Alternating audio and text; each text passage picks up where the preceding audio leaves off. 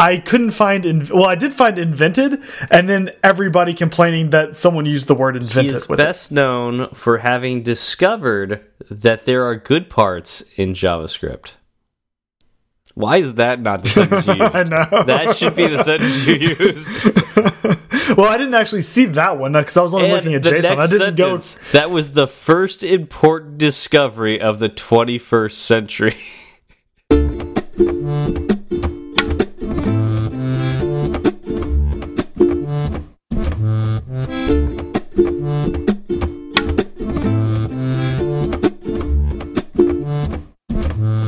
Hi, I'm Steve. And I'm Zach, and this is Fireside Swift. How's it going, Zach? It's going pretty well. I can't complain. How about yourself, Steve? Well, I have been sick this entire week, so forgive me if I end up coughing in this episode, because it probably will happen. You know what? I'm not going to forgive you. Okay. I hold you to a higher standard than that. Well, thank you, I think. You're not allowed to ever be sick. Yeah, I really don't like being sick, and it was a fairly annoying timing. But I'll say this: we are recording on a Saturday night. We usually record on a Friday night, and I'm so thankful we didn't record last night because I was far worse than I am today. Yeah, it was a rough week. It was a pretty rough week from being sick. Yeah, and another interesting thing in my life is I was about to ask. What else did you have going on? You kind of left us hanging. We did. After the last episode. We teased it a little bit last week. So this episode is officially coming out the day of my last day at Event Farm. Ooh, the day after your last day. No, it'll be the day of my last day. The day of your last day. Yeah. So my last day is on Thursday. Which is it's sad for me to say goodbye. It's been about 4 years since I started working at Event Farm. I have already said my goodbyes to all my coworkers and whatnot. So yeah, that was a tough day. But I've already started my new job, which I'm doing part-time. I'm a part-time instructor at Lambda School. Oh, wow. I guess it's a good thing we had Ben on. Yeah, well, actually, he started it. So, that episode, it was literally that episode. After the episode, we talked about some open positions there at Lambda School, and I was already thinking it was about time for me to move on, and since they had openings, I decided to pursue that, and here we are. Well, that's really cool. I'm sure there's more to the story. Why don't we talk about that a little bit later? Cool. That sounds good to me. Anything new in your life?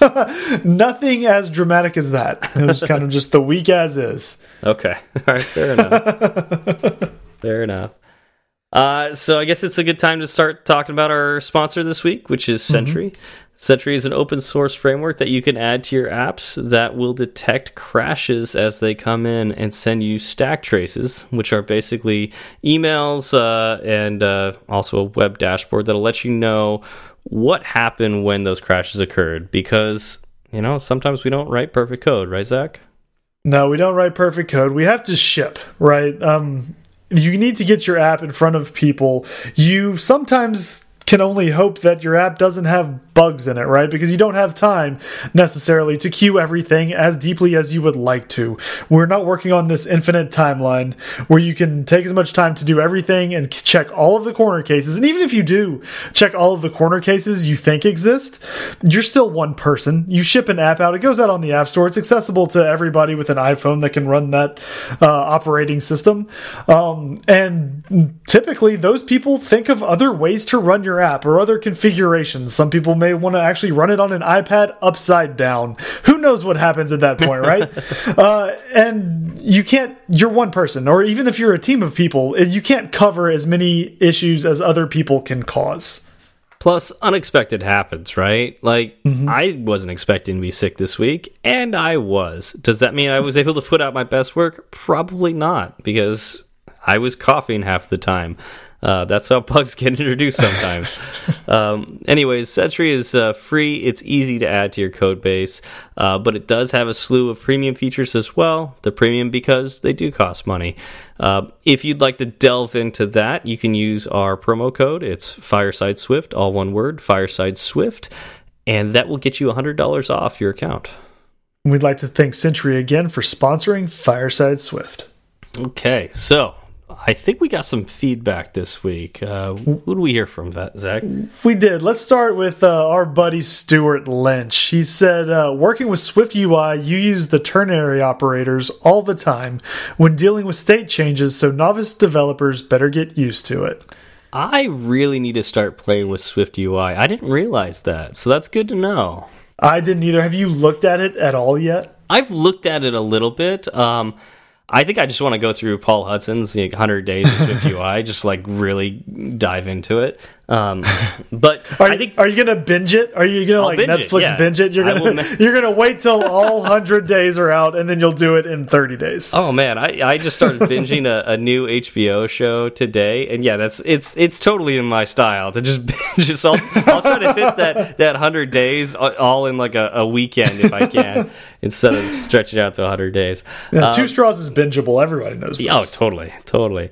But yeah, I think that's how you can get some of these more complex operators more accessible to beginners. Is if it's something that it's clever if it's not used everywhere, but it doesn't become clever anymore when everybody uses it. And so if everybody starts to use Swift UI, then it's not really clever anymore because that's just the way things are done. I think the first time I saw an extension being used to fill in all of the functions for a delegate, that was clever the first time I saw it. But when I noticed that the community was doing that, and I saw it over and over and over again, it became less clever and more common practice. So I think that's something we left out last week's show when we talked about clever code. Is it's also about doing stuff that the community does. And what were you gonna say? Oh, I was gonna say that's a good point. Like, imagine if optionals weren't as everywhere as they are, right? Like, imagine if you only ran into optionals every now and then. That would probably cause a lot of it'd be disconcerting, right? It'd be like, wait, why is there an exclamation point after this attribute now? What am I supposed to do with this? Why is my code crashing here? But because they are something that you get used to working with, and they are as ubiquitous as they are, it becomes second nature to you. I think that's a lot of like old Objective-C programmers thinking that Swift is too clever. Is they look at optionals and it's confusing. And I know that was one of the toughest hurdles when I first started using Swift, was like, what is this optional thing? Yep. Once it becomes common and you see it a lot, like from the community, and like apps get written that way, just like it becomes the common practice, then it stops being as clever. And you have to introduce more cleverness, right? Isn't that what happens? You just keep making things that no one else uses until everyone uses it. Then you have to introduce something else that no one else uses. Yeah. It's got going back old school, like I'm thinking like hipster, the way like Objective-C becomes clever. Exactly.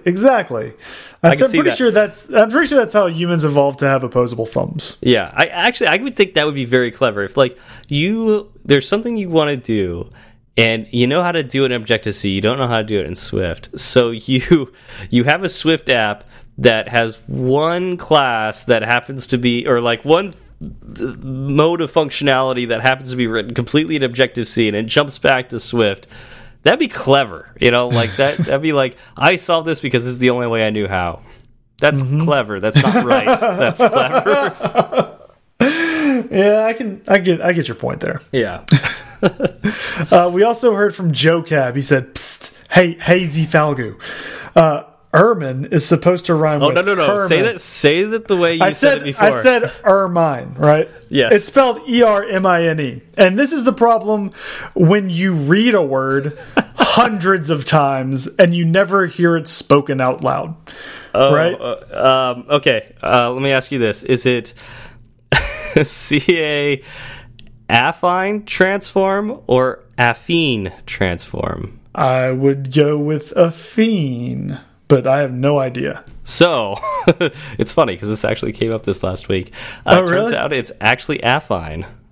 See, like that's what happens. Like one of the students at Lambda for doing the research on that, because Ben and I had a discussion about that during one of the classes. Yeah, no, I mean, again, like I've read it many times. I have not actually heard it spoken out loud. Yeah, so, exactly. And I looked at it, was like, I don't know how to say this. I'm going to say affine, and Ben said affine, and I confronted him about it. Of course you did. Of course you did, because why wouldn't you, right? Yeah. No, I should have given Ben a heads up back when he was on the show. Oh, I know. Well, he got the heads up because he was on the show, so he knew. No, that's only a small taste. Oh, he hasn't. Yeah. He didn't get any true Berard ambushes. True. He has no idea what he's in for. Yeah. No, you were actually much too nice to him. Actually. He's not going to be with me on most of my classes. It's mostly the students that have to watch out for me, so I feel bad for them. I may join Lambda just to be your student and just give you crap the entire time. That would be amazing. and not actually about anything technical. I'll just say that you're mispronouncing things. It's probably true, though. Did he just say optional? But it was optional. Optional. Was there anything more we wanted to say about Joe Cab, or is that the only? That's well, he had another tweet. We can just dive into that one. He said, "Darn, now that you've announced my idea to the world, I'll never achieve my dream of being 100 air. But on the plus side, it sounded like at SW Berard volunteered to do a machine learning episode." I distinctly remember this. I do this not happened. think Yeah, I volunteered. For no, that Joe. at all. No, anyone who knows how to pronounce Ermin knows that you said you were going to cover machine learning. I only know one small aspect of machine learning, and that's neural networking. And it has been a little while since I have messed with neural networking. We'll table that. It would be fun to tackle that. I don't know if I could cover machine learning, but no, in 30 minutes or less. I know. I mean, how long do you want this episode to be? Because I mean, my defense of my thesis was I think 3 hours. So if we could just start there, and that's just was that one taped small aspect. At all? Yeah, let's just play that. It was not taped, but I do have a unfortunate. 100-page thesis that we could all read through. That sounds like too much homework even for me. We also heard from Harmonic Lattice. Speaking of code kata, imagine trying to encode this. And then he linked a YouTube video of an actual martial arts kata. So, yeah, I mean, that'd be a fun code kata to do, I think. Yeah, like left foot. It'd be like encoding Twister, only at 1,000 times the speed, and you have a weapon. Yeah, but that's what a kata is. Yeah, it's basically what you do in martial arts, but for code. Yeah. I mean, literally, I kick my computer constantly. Is that why it's so dented? That and why we have audio problems every so often. But wait, don't you have a laptop that is on? Like, you don't have a desktop or like a big tower sitting under your desk near your feet. It's Taekwondo. You're actually stretching your foot up above your desk and then smashing it into the computer. Yep. Yeah, and you're the Bruce Lee of Xcode. Sometimes I have it in standing desk mode, so it's got to be a pretty high kick. Is that why you is that how you pulled your hammy? Yes, that's exactly it. We also heard from Rick Lowe. He said, "Another great episode, but I fear at ZFalgu1 and at SW Berard are rebuilding the non-US shoutout backlog. If you haven't listened to the Swift podcast before, give it a go. You'll probably learn something new and will definitely smile." So this scares me a bit. Does this mean that you gave us a shout out or I gave us a review and we didn't see it? Because I mean, we use a service to combine all of the reviews from around the world, and it's possible that the service is not working. or are you talking about just Twitter in general? Yeah. So that's that's the question we have. Yeah, I'm really curious because if for any reason we haven't called out your review on this podcast, we believe we've covered everybody. But if for some reason we didn't cover you, let us know. Yeah, the fun thing is we'll also get the email tomorrow about the reviews we probably should have talked about today. Oh yeah, that's probably true. Yeah, definitely true. So Zach. So, Steve. I really don't have one for this because yes, I've been sick. Yes, and I'm just trying to think how I'm going to do this one. I win. Oh, wait, I got it. So, Zach. No, show's over. So, Zach, if you had a son, what would you name him? I see. I've because never I had think to you really should name ponder. him Jay. I think you should name him Jay. Here's why. Okay. Because Jay makes a good name for a son. Jason. That's terrible. That's terrible, even worse. Right? That's so bad. You should have just stuck with "let's skip it." I almost did. I was like, how can I do this one? And I know we did something like this. We did a similar Jason-ish episode way back. I think episode 12. I think I was struggling to find a good segue in that one too. You can always just go. You can always just go and cut episode's 12 segue and drop it right back in here. I'm sure it's terrible. Oh yeah, because that one was so great. That one was fantastic. I'm sorry. See, it nearly killed you. It nearly killed you. Okay, so we're gonna do an episode on Jason, not the person Jason, especially not the one with he wears a mask, right? Yeah, Voorhees. Chainsaw. Whatever implement is near at hand. This would have been a really good Halloween episode. This would have been a great Halloween episode. So let's. If only we put that much thought into it. Well, I think a lot of developers are actually scared of Jason. Really? I think so. Interesting. Yeah. Well, we can dispel some of that fear. Yeah. So what is Jason? Let's start with that, Zach. What is it? All right. So it stands for JavaScript Object Notation. And I mean, if it's founded on JavaScript, the fear is necessary, I guess. Yeah, I would think so. Like that, the first time I heard of this and I heard JavaScript at the beginning, I was afraid. So. Yeah, no, we don't want to mess around with JavaScript too much, right? Yeah. Anyway, this was discovered by a man named Douglas Crawford in the early 2000s. Wait, what do you mean by discovered? Was this like found in the wild or like yeah, it's like you know how scientists will go to the Arctic and they'll be like, I found a new worm, and then they'll name it after themselves. So Jason was found in a worm in the Arctic? Yes. I think that's how this happened. Excellent. No, and what's really funny is discovered is kind of the wrong word in my mind, right? But this is how Douglas Crawford actually says it came about. He says he discovered it. In fact, he gave a talk somewhere. I found the transcript of it. And he talks about the true story of JSON, right? Right. And in like the first 4 lines, he says, I discovered JSON. I do not claim to have invented JSON because it already existed in nature. What he did was he found it, he named it, and described how it was useful. He also doesn't claim to be the first person to have discovered it.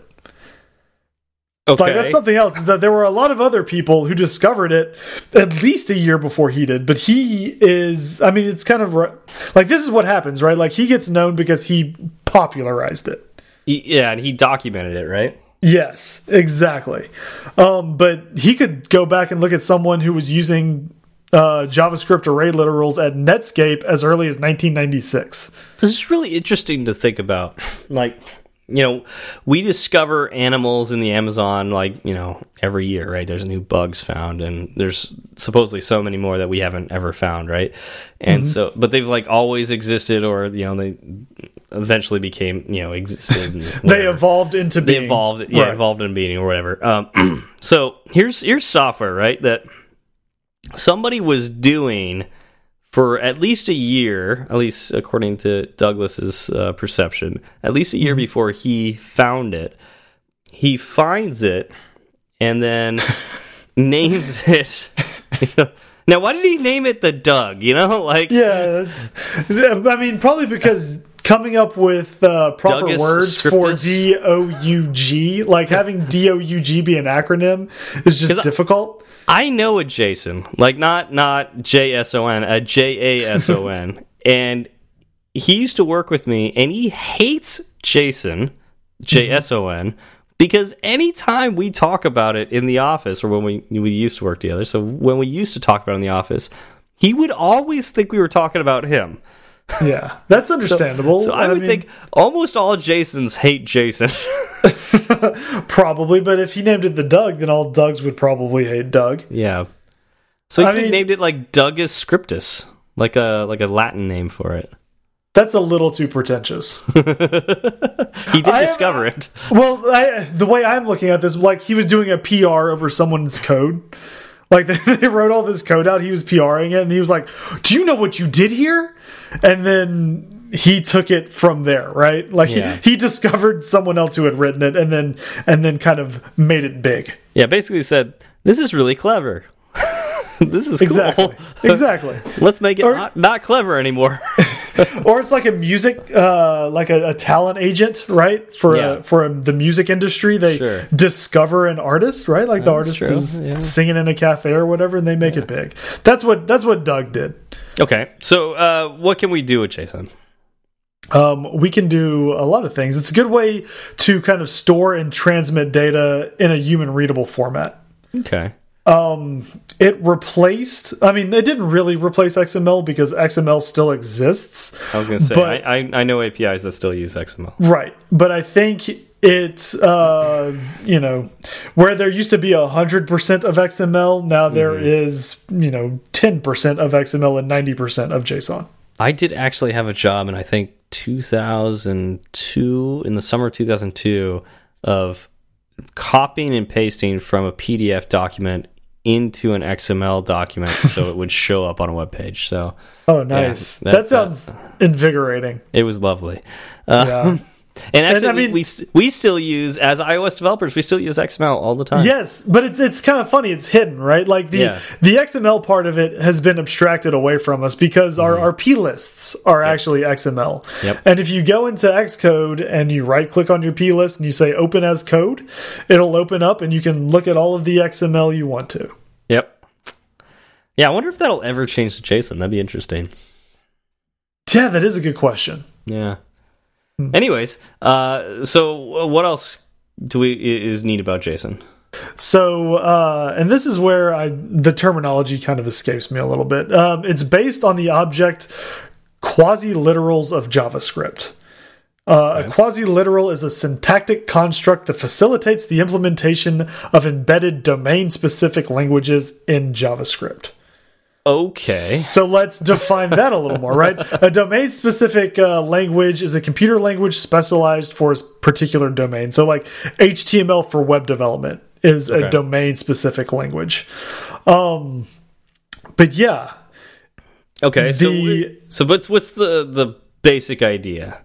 So a quasi-literal is kind of like a string literal and a regular expression in that it provides a simple syntax for creating data. Okay. That's kind of the base of it, right? Once you cut past all of the frilly words, you're looking at simple syntax for creating data. Okay.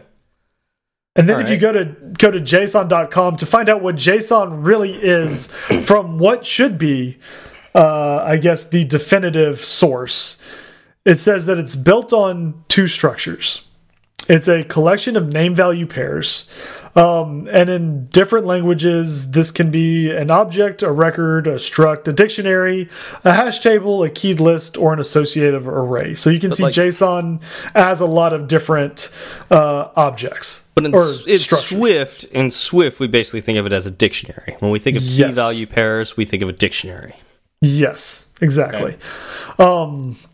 And it's an ordered list of values. In most languages, it's kind of an array, a vector, a list, or a sequence. Yeah, so in our case, an array. Yes. Yep.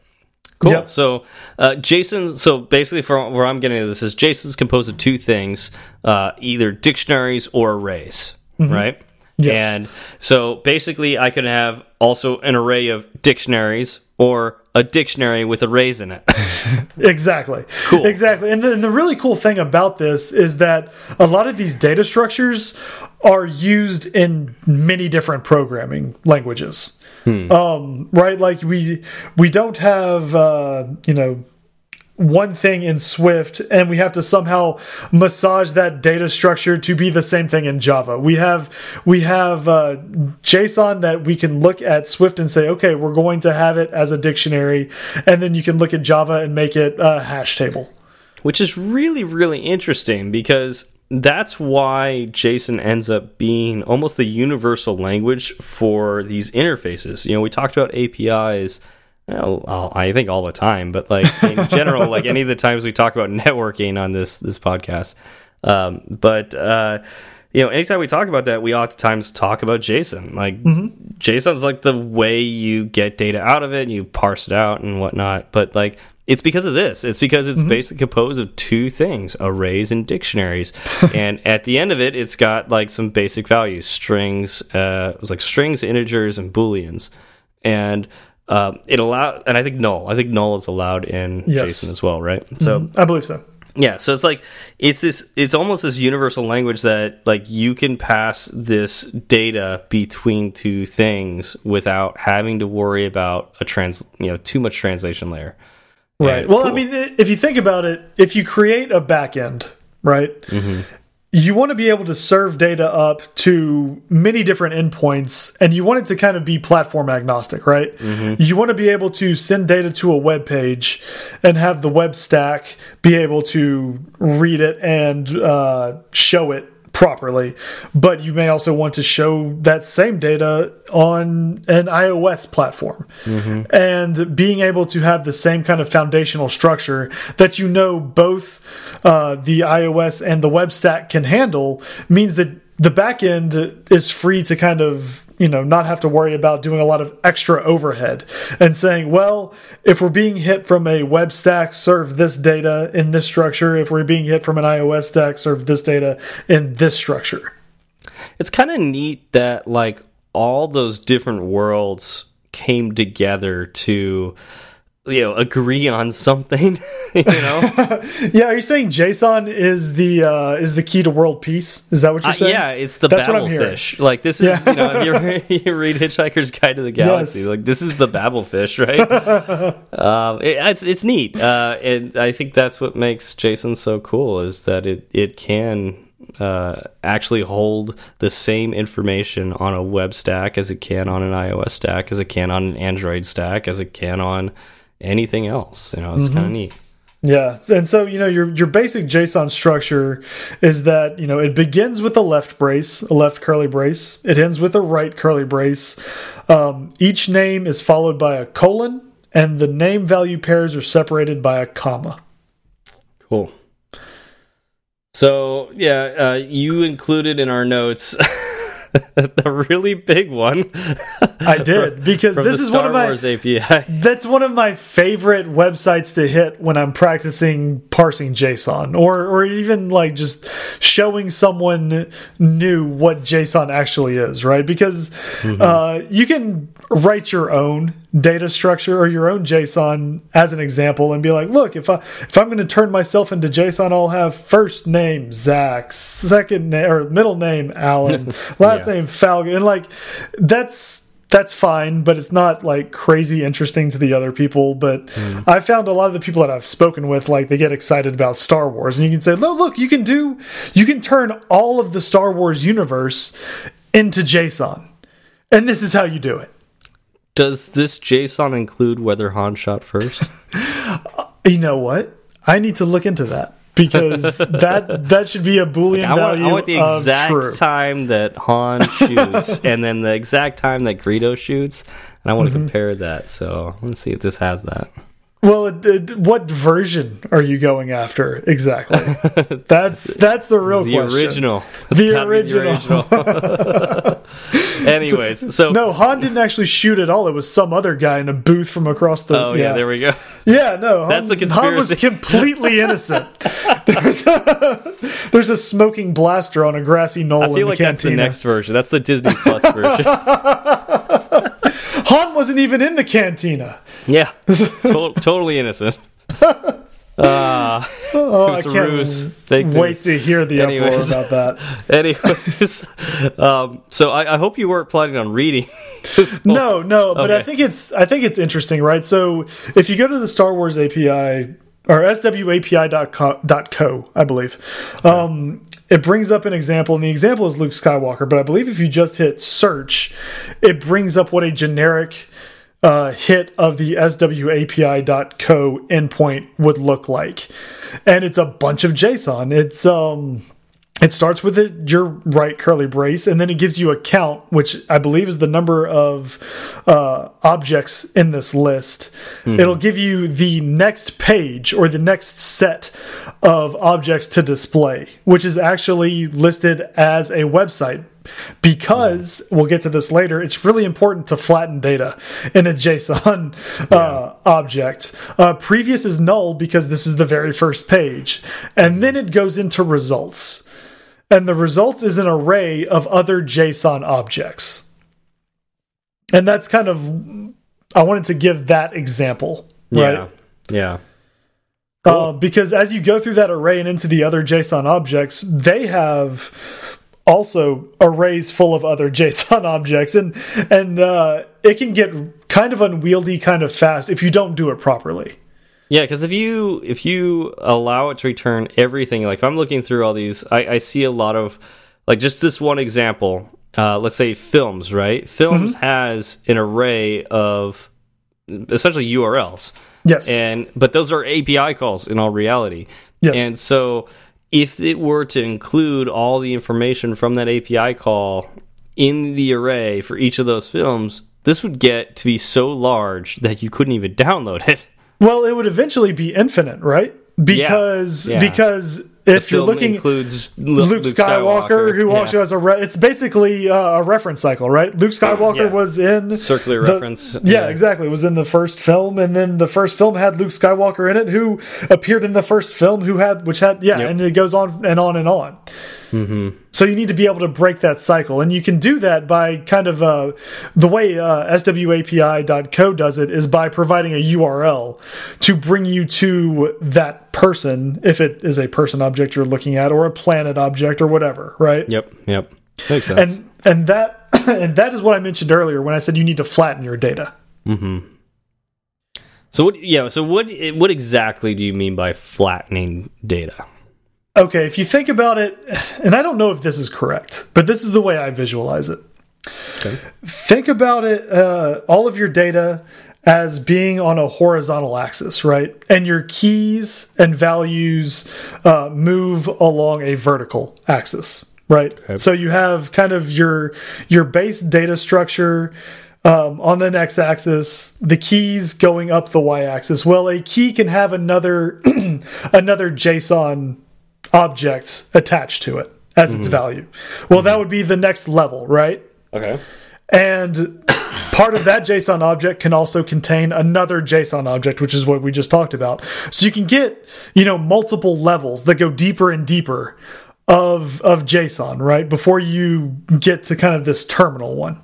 You want to keep those as small as possible, because if you're doing something like retrieving this data from a network, the larger that JSON is, or the more levels it has, the harder it's going to be to actually return all of it. Yeah. So what you can do is, if you have something that's going to be another JSON object, you can have another, not library, what's the word? In Firebase, it's called a document. An endpoint? Yeah, kind of like that. Another endpoint to contain all of the types of that new JSON object. And you'll have basically the value for your original key will be another key into that other endpoint.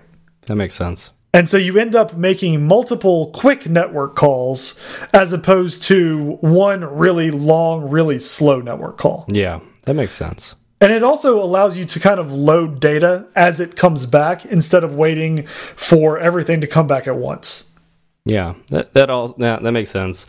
You got to be careful with that, though. If you're designing an API, you got to think of your use case as well. Because let's say I had this issue with an app I was writing where I needed, let's say, 10,000. There was like 10,000 things, and I needed all 10,000 because I was going to cache it onto the device. I was going to save it onto the device so that when the user opened up the app again, it wouldn't download them again. It would just have them there, just in case they had like bad internet or whatnot, because the app was designed to go into places where the internet's terrible, like live events.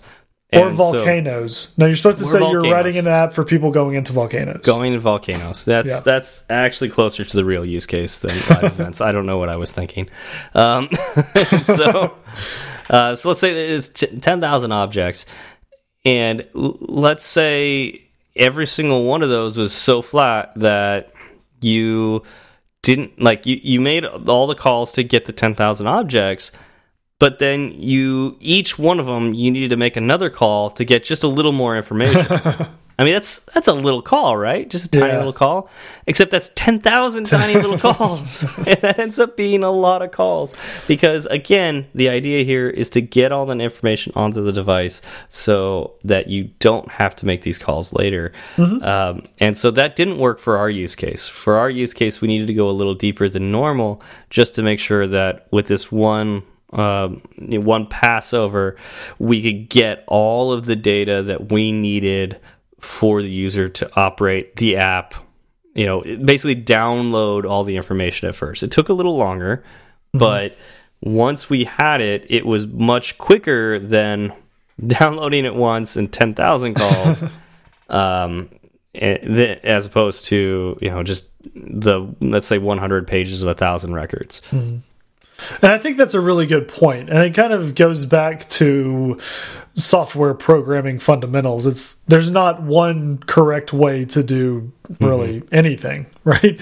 There are many ways to go about solving problems in computer science and development.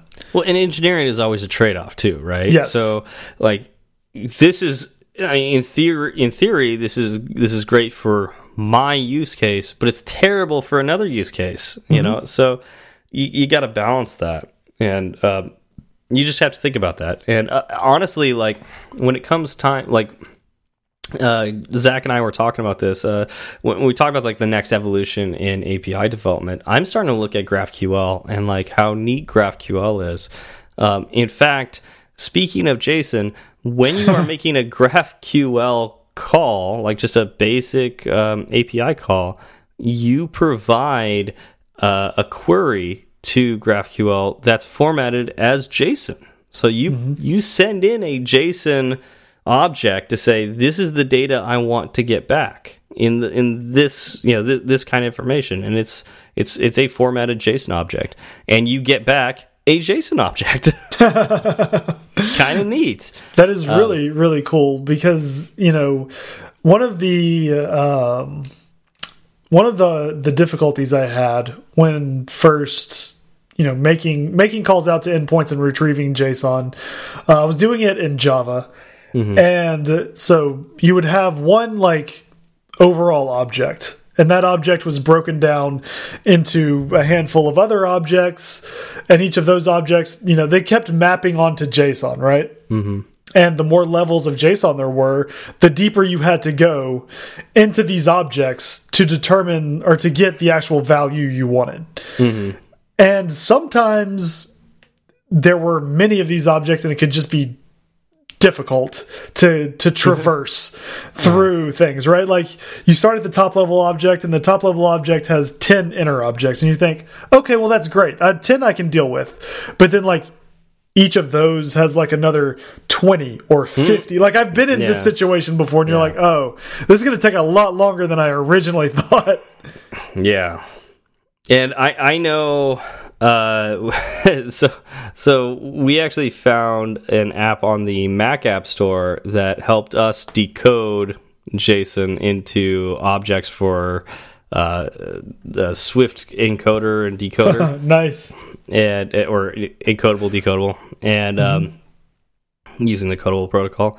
It was called Crybaby, I think. Do I have it downloaded? I don't have it downloaded on this computer. I have it on my work computer.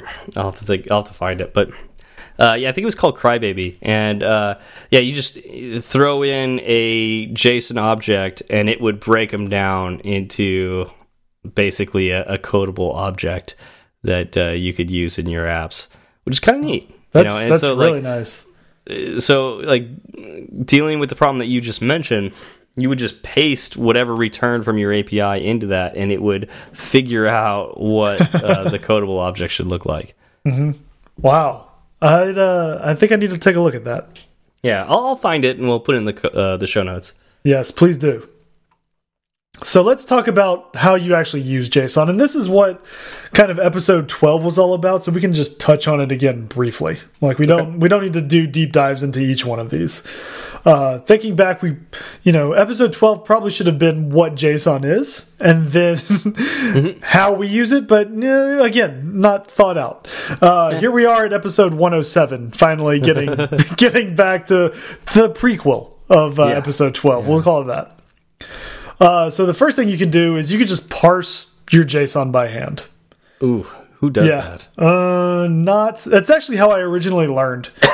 Like you would actually figure out what the curly brace was, and then the next string was the key, and then the next thing was a colon. Well, I knew what the overall what the JSON object being returned was, right? So I could cast my payload as an NS dictionary, and then call value for key, and then provide the key to get the specific value.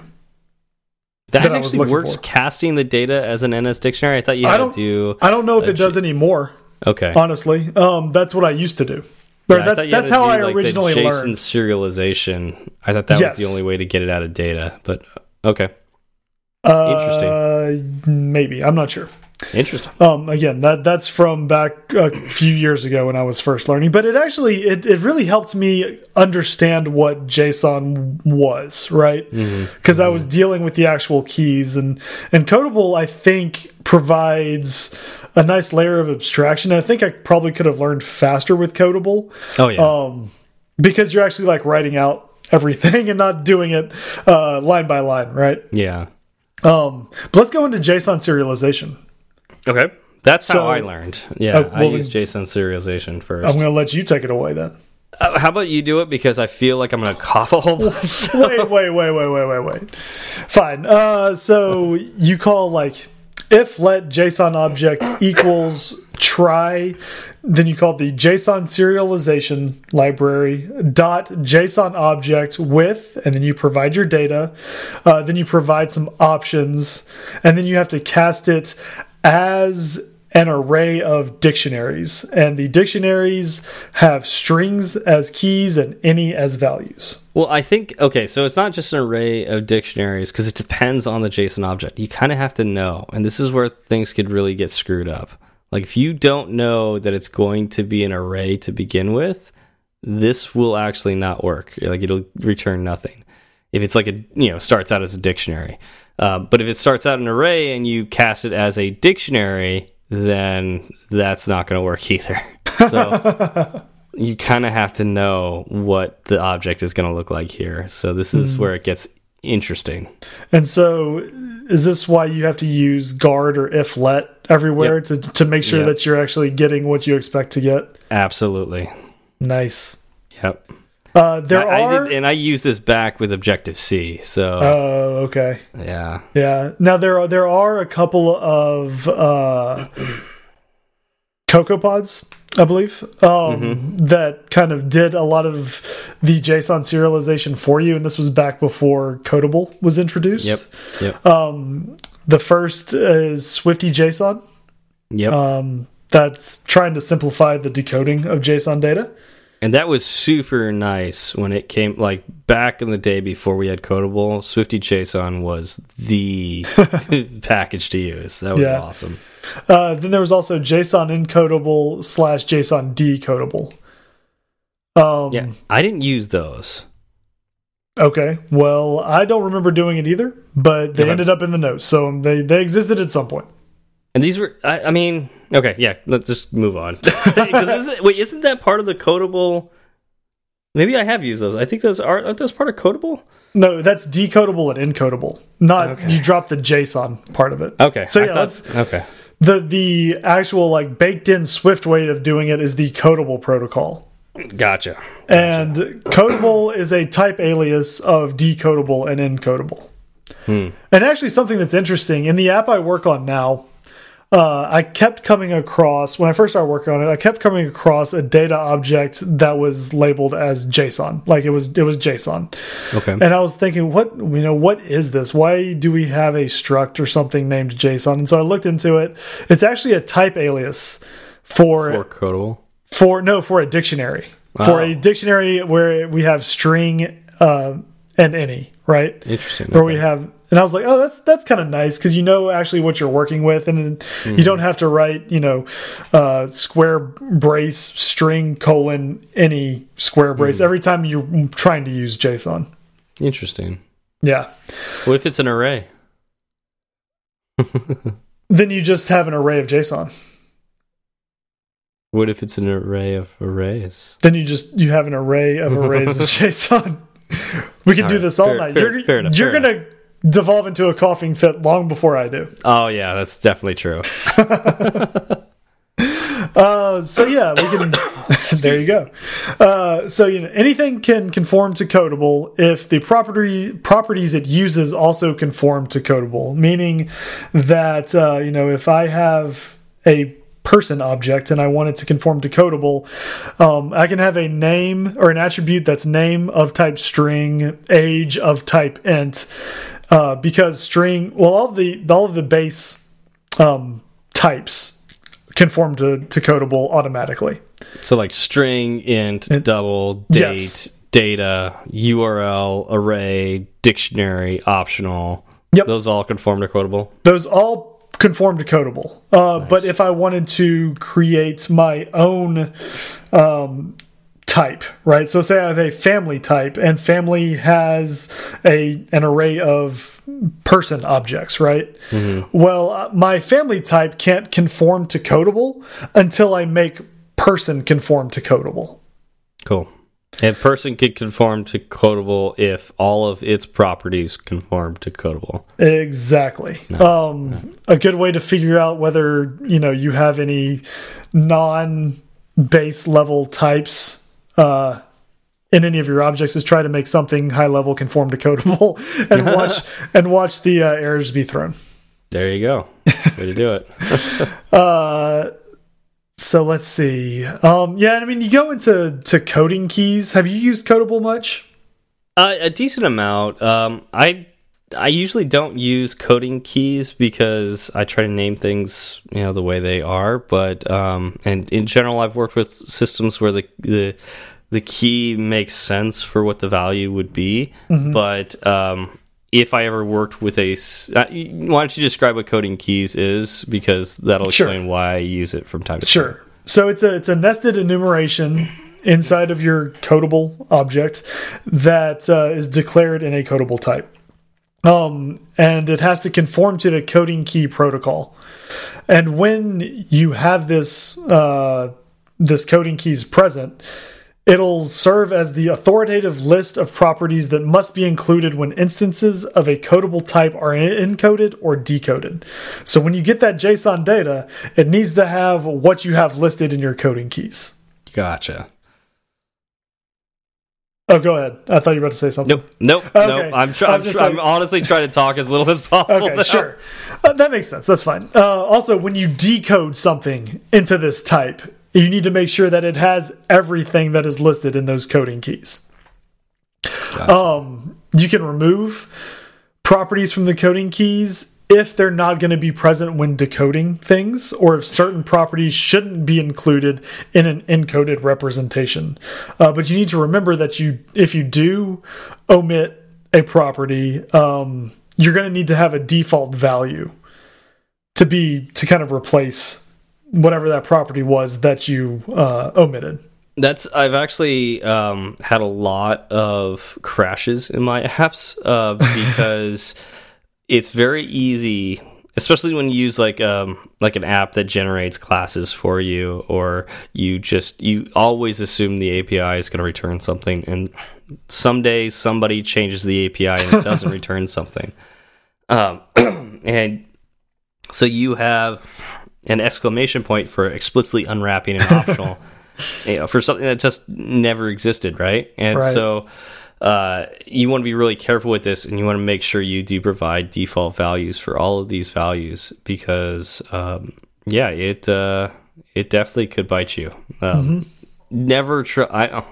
I would say this: web API developers, could get mad at me, but never trust an API. It will bite you in the butt like all the time. Never trust one ever. It's just like it's the same motto I have for Canadians. It's just you don't trust them. something shift. Never trust a Canadian. They're too nice. Exactly. Too nice, and they provide us with maple syrup. They have something going on up there. I'm not sure what it is yet, but I got my eye on them. All right. Well, it sounds like we've got a little deep into some of these ways of decoding JSON, but I think we got the idea across of what JSON is, why it's cool, why you should look more into it. Gave you some resources on where you could look for more information about JSON. Anything else that we're missing, Zach? I think that's good for now. Okay. We didn't want to dive too deep into kind of parsing, and I think we left it at a good spot. All right, cool. Well, hopefully it's less scary for some people out there. And for those of you who weren't scared of it to begin with, hopefully this reinforced some of the things you already knew about JSON and some things you didn't know. Exactly. Cool. All right. Well, let's move on to shout-outs. Sure. So this week's is easy. We don't have any. Oh, all right. Well, there we go. Wait, I thought there was some shout-outs from other countries that we were missing. Exactly, we're missing them. They're not here. Yeah, I know. If they were here, we wouldn't be missing them. Casual reminder: if for some reason we missed your shout-out, just let us know on Twitter. We'll make sure we figure out what's happening with that. Yeah, we'll dive into it. Now we do have some Fireside Swift specific things we need to talk about. And this kind of goes back to follow up, but I wanted to leave it in a special spot here. It's from Heffertron. He said, "Don't forget to make your nominations at the annual Hacking with Swift Community Awards. Let's get Fireside Swift to #1 podcast." And then he provided the URL to actually go and make your nominations. So just a little reminder to everybody that this year's Hacking with Swift Awards is now, I guess, officially live. The way Paul does it is he has an open nomination phase where you can kind of nominate whoever you want in whatever categories he has offered. And then he takes those nominations and makes a short list for the actual voting. And I think voting occurs over the course of a couple of weeks. And then once voting closes, he announces a winner. And so we're currently on the nomination phase. If y'all want to go out, head to your local your nearby Hacking with Swift URL and nominate us. What is that URL? It's hackingwithswift.com/awards. And we're going to provide a link in the show notes, which might be a little more easily accessible. Yeah. If you want to list Fireside Swift as what you think should be nominated as the community's favorite podcast, please do. That would be fantastic. And you also don't have to have a nomination for each category either. You can go in and just say Fireside Swift is the best at everything. You could also nominate somebody else too. Yes. I mean, we would love for you to nominate us, but if there's another Swift podcast out there that you feel deserves a nomination, go ahead and add them on there. There's a lot of great podcasts out there. I mean, that's honestly one of the ways that I find other podcasts to listen to. So exactly. Really, you're not really hurting my feelings if I get to learn more. All right. Well, I think that is all we have today. Thank you all for coming out. Thank you, Sentry, for sponsoring us, and we'll see you all next week. Y'all have a good one. It's such a good feeling to be at the end, a happy feeling that there may have been a mistake or two. So we'd like to hear from you. Twitter's great, Breaker might beat it. Email's fine, but we rarely read it. But we love 5-star reviews, and we promise to mention you. So get a pen and write this down. Just kidding, who's got pens around? Still, they'd love to hear from you. Steve Berard and Zach Belgu. Tweet at Zach and have some fun. At TFALG, OU21. At TFALG, OU21. He'll write back when his work is done. Tweet at Steve and you will see clever use of the emoji at SWB ERARD. Fireside Swift has its own handle, so you can burn 3 sides of the candle at Fireside_Swift. At Fireside_Swift. And if your message is a little too long, there's firesideswift@gmail.com and firesideswift.com. Firesideswift.com.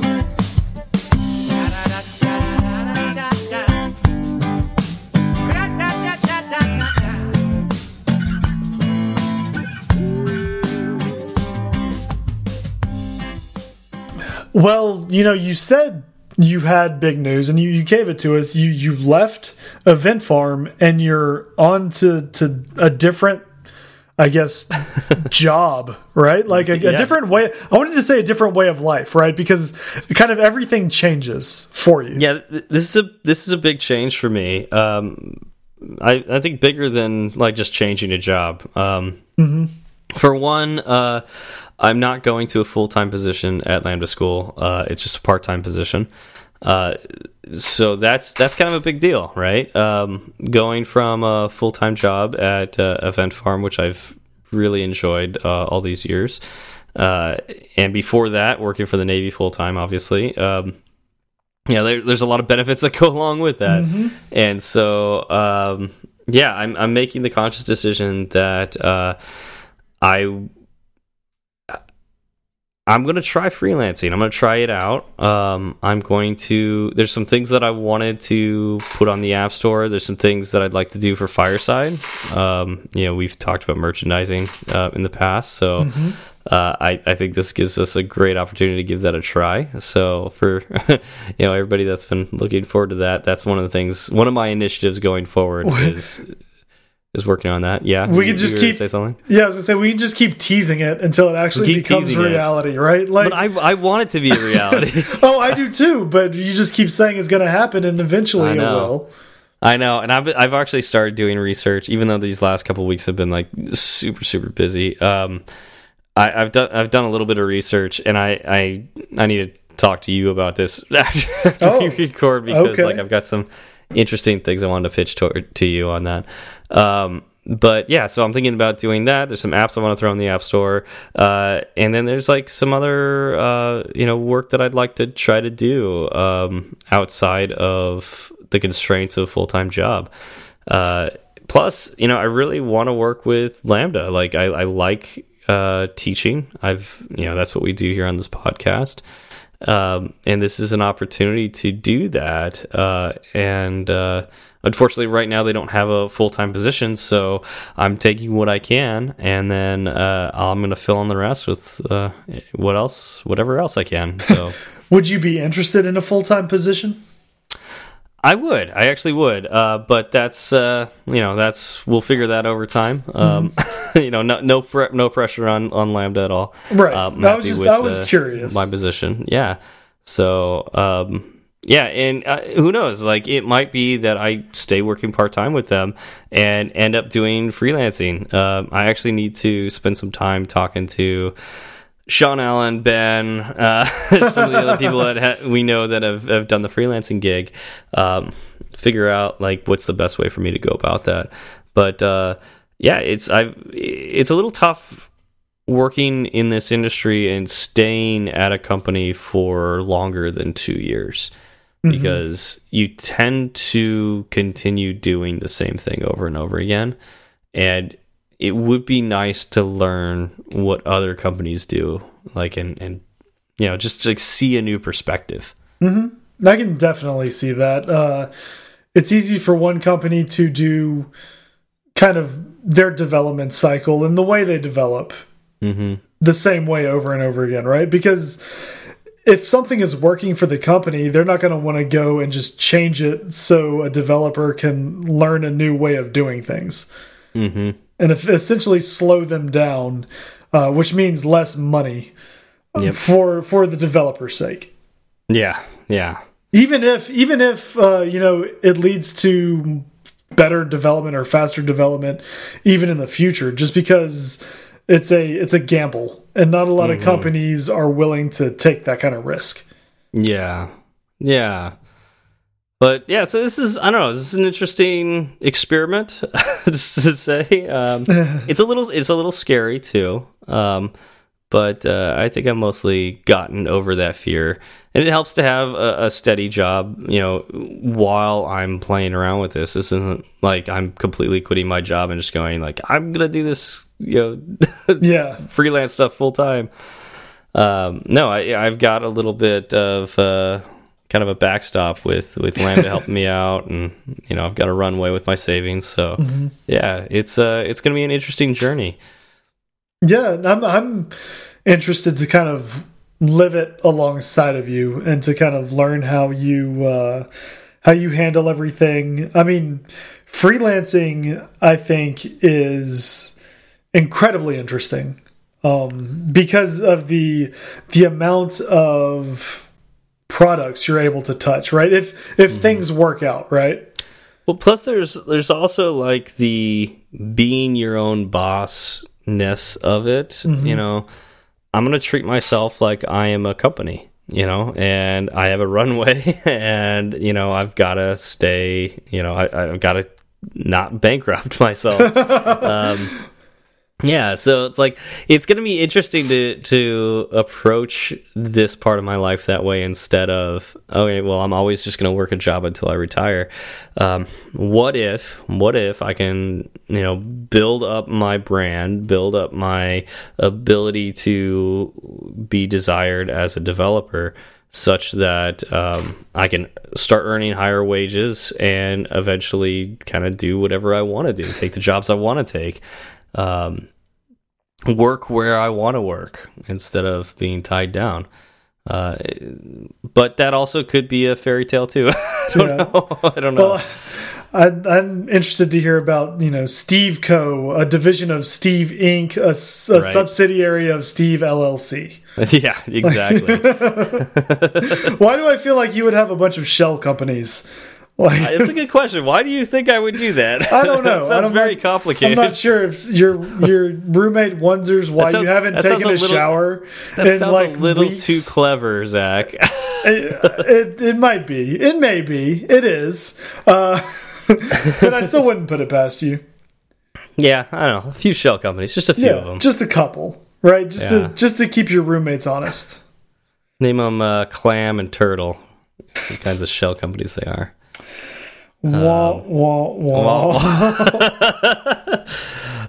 Anyways, what's your schedule like? Lambda is so kind of different than typical development, right? And I guess we went into it with Ben quite a bit. Yeah. So Ben talked about it. My particular schedules, I'm going to be teaching the evening classes, and it's Monday, Wednesday, Tuesday, Thursday. This switches off every week, so that's going to be kind of interesting. But and it's in the evenings too, so that leaves my mornings open to doing whatnot, whatever I need to do, and whatever I want to do, really. So that's going to be interesting. I'm going to have to be disciplined, make sure I continue to work out, make sure that I am, wake up at a decent time instead of just like slowly sleeping in more and more and more. Right. Because I think it can be easy for you to fall into that trap, right? Like it's going to take an amazing amount of self-discipline to make sure that, you leave the house essentially, right? Yeah, that's going to be interesting. Easy, Siri. What was Siri saying? I have no idea, but she started yelling at me. That's funny. I think she wants to know what you're up to as well. I know. And I mean, as far as like something that would kind of get to me, and actually something that I had to adjust to when I started working at my current company, is that I'm only in the office 2 days a week, and I only really have one other coworker. And I went from an environment where I had hundreds of people at the office that I wasn't interfacing with each of them every day, right? I wasn't talking to each of them, but I saw them, and I was having interactions with a large number of them on a day-to-day basis. And going from that to basically nothing was interesting. And I have other things I do outside of work for a social life. But it did feel like my social life kind of fell by the wayside just because I wasn't seeing as many people as I normally did. Like, it's interesting because my actual social life didn't change at all, right? I still saw the same people that I typically saw the same amount of times I typically saw them. But because I wasn't seeing all of my coworkers, and I mean, at work, I'm a pretty social person at work, right? So some people would probably call it, me having some social time just because I like to be around people. Sure. And that's a common thing that people who work from home say. Right, and it got restricted, and I got used to it, but it definitely feels weird every now and then, and it's one of the reasons why I am happy that I go into a co-working spot every now and then, because I've got one coworker, and I talk to him all the time, but at the co-working spot, you kind of get to know everyone else that's there. And so you get to learn a little bit about them and who they are and what they're working on. And it's like a company with like an insanely diverse background, right? And all these people are kind of your coworkers, except you kind of sometimes get along better with them because you're not working on the same projects. Yeah. And that's that's a excuse me. That's a possibility in the future. I've also heard that a common thing that people do when they, freelance and whatnot is to go to coffee shops. So that's a possibility too. I've got a couple nice coffee shops nearby me, so maybe I'll do that. I'll take my laptop, walk to one of those coffee shops, and park for the day. You're going to be drinking so much buttered coffee. I don't think I'll go to Bulletproof. So much buttered coffee. Yeah. So we'll see. This will be an interesting adventure, and I'm pretty excited about it. So let you know how it goes. It's one of those things that you're not going to know what it's like until you try it, right? Exactly. You can hear about other people's experiences with similar things over and over again, but you aren't going to react to the situations the same ways that they do, right? Exactly. Because you are who you are. Yep.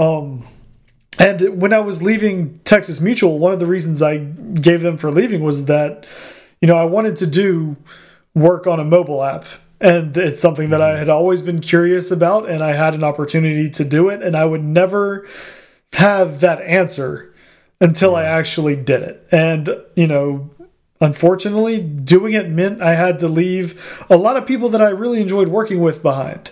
Yep. But if I didn't do it, I would still be wondering what it would be like to be a mobile developer today. And, it was a dilemma, but in the end, the answer was a little easy. It was easier than expected, right? Because I couldn't have that question hanging over my head for the rest of my life. So I think you're making a bold move and a strong move, and I think it's going to be good for you.